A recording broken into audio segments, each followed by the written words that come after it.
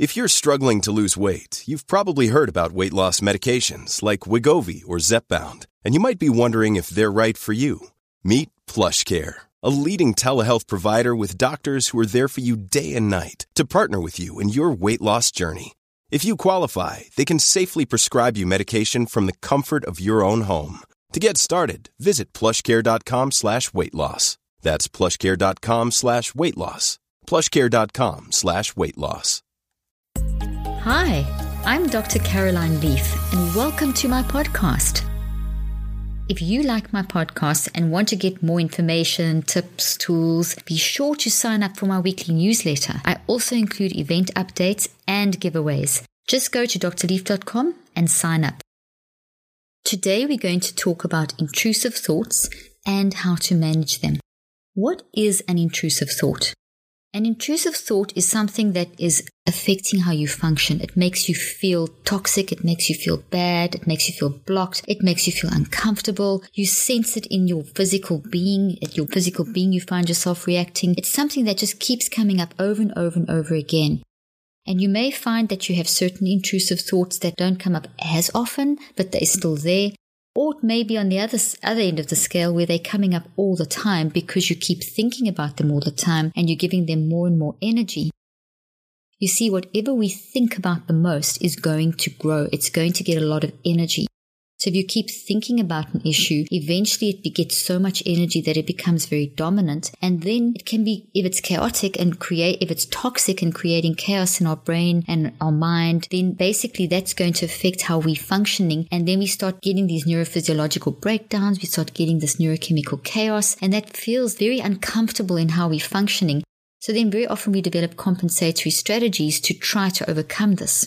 And some of these things can be really weird behaviors. Like, for example, you may translate this into a germ fear so that you're constantly washing your hands. Or if there's some other fear, maybe you experienced a trauma years ago where when you're as a child and someone broke into your house or something and you never quite dealt with that and you develop a fear of, have you locked the door, and you never deal with it, but so it's there, you think about it, it's in your background of your unconscious mind, and suddenly one day you find that it's affecting how you're thinking, and you start developing behaviors of constantly checking and double checking. Have you locked the door? Have you locked the door?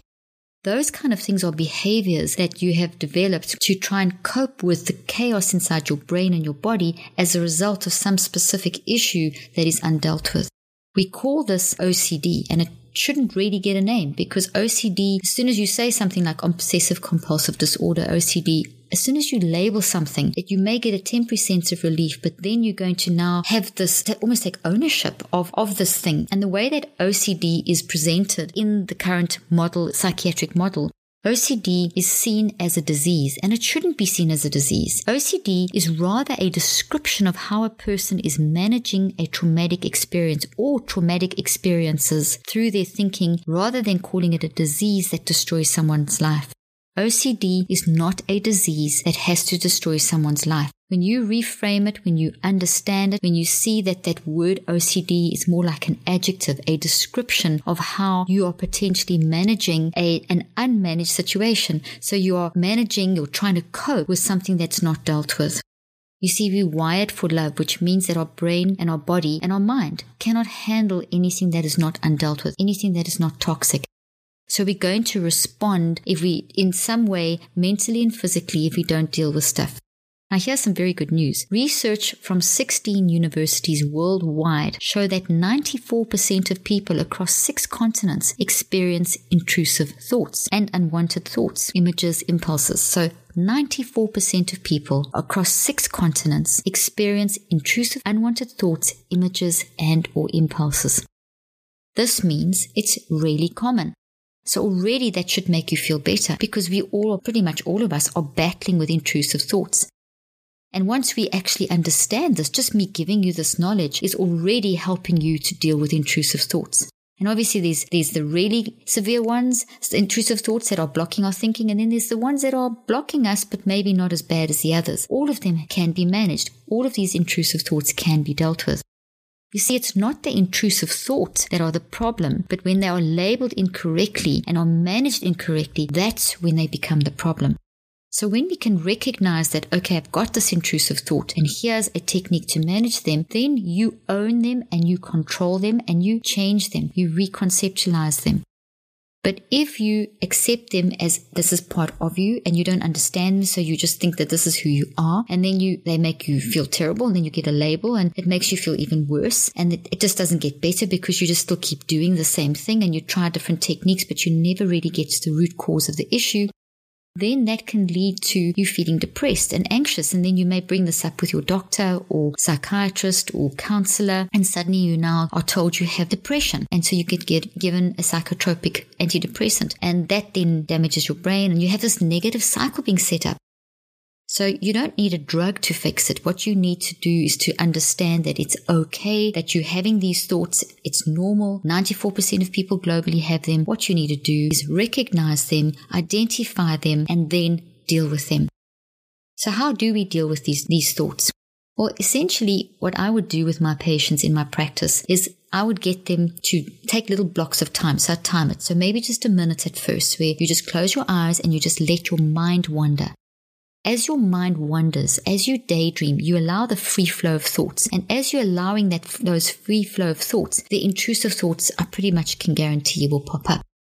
If they don't pop up in that 1 minute period, extend it. Try 2 minutes, try 5 minutes, try 10 minutes. You can try up to 15 minutes. I can guarantee by 15 minutes of just closing your eyes and just letting your mind wander, you're going to start seeing the kinds of things that are constantly coming back. What you will experience in that time is what's very relevant in what you've experienced in that day. So whatever you've been going through in the day, that's going to pop up in your mind while you're doing this mind wandering. But in addition, the things that you keep thinking about, those intrusive thoughts, those intrusive impulses, those intrusive habits, those are going to start popping up. If they don't come up the first day around, maybe the second day that you try this, maybe the third day, but you will find them. As you take the time out, take a time where you close your eyes, put on your timer, start with a minute, extend it to 2, 3, 4, 5, maximum 15, and find those thoughts. As soon as you see, oh wow, today this thought came up 3 times, you do it again tomorrow. Oh, it came up 6 times. And now you're suddenly aware of it, so you see that during the course of your day, it came up like 15 times, or you start seeing a pattern. As soon as you found the pattern, you now have identified it. As soon as you've identified this intrusive thought, impulse, image that's coming up in your mind, it's already weaker. Let me say that again. As soon as you're aware and you've identified and you've actually found captured this thought, you have weakened it. According to brain science, as soon as we are aware of something, according to the science of the mind and the brain, as soon as you're aware of something, you have weakened it. And that's really good news, because when something's weakened, when the connections are weakened, it means that you can change them. So then the next thing is to actually change them and to work through a process, constructively breaking them down and reconceptualizing them into a new healthy thought. I have just developed the most amazing app called the Switch app, which you can do on your phone, on the go, audio-driven, interactive, where I teach you the 5 steps to break down those toxic thoughts and help you to actually, once you've identified them, I also help you in this app to identify these intrusive thoughts and these toxic thoughts. I also take you through the process of breaking them down. These 5 steps are based on my 30 years of research and experience and clinical experience on helping people to understand the science of thought and to use that to detox their brain. And one of the things we need to detox are our intrusive thoughts that we've been speaking about today. Basically, these 5 steps take you beyond or tell you how to deal with that intrusive thought by redesigning and reconceptualizing. You see, once we're aware of something and we've weakened it, which is what you're going to do when you do those 1 minute to 15 minute mind-wandering exercises to find these intrusive thoughts, once you've found them, you're then going to select the one that comes up the most first. You work on one at a time. You don't try and work on everything at once, because then you'll just never get anywhere. It'll create chaos. So you just select the top one that comes up the most. You may have to spend a few days just watching yourself and journaling and writing it down to find the one that is the priority that you need to work on. You can then store up the others to work on later, but work on one thing at a time. And once you've achieved that goal, baby steps at a time, you're going to feel so good about yourself. That experience of facing a challenge and dealing with the challenge changes how your brain functions. it changes how you function and how you are going to deal with the rest of the challenges. So then you're going to find it, then you're going to think deeply about it, you're going to write down, you're going to look back at what you've written down, you're going to work out a little exercise for the day to help you to process this. These 5 steps that I've just gone through very briefly are in detail in this new Switch app. They are designed meticulously based on excellent brain science, 30 years of it, and clinical research in helping people to break down thoughts and build healthy new replacement thoughts. So instead of getting stuck on the intrusive thought, you can design the thought that you want that will lead you to your level of success that you are destined to have.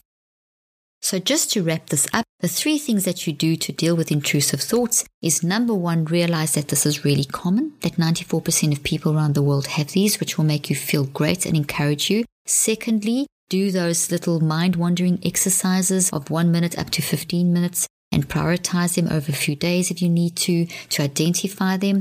And third thing, get the Switch app to help you to learn how to use those 5 steps to break those toxic, intrusive thoughts, images down and to rebuild a healthy new replacement thought. Thank you for joining me today. I'm Dr. Caroline Leaf.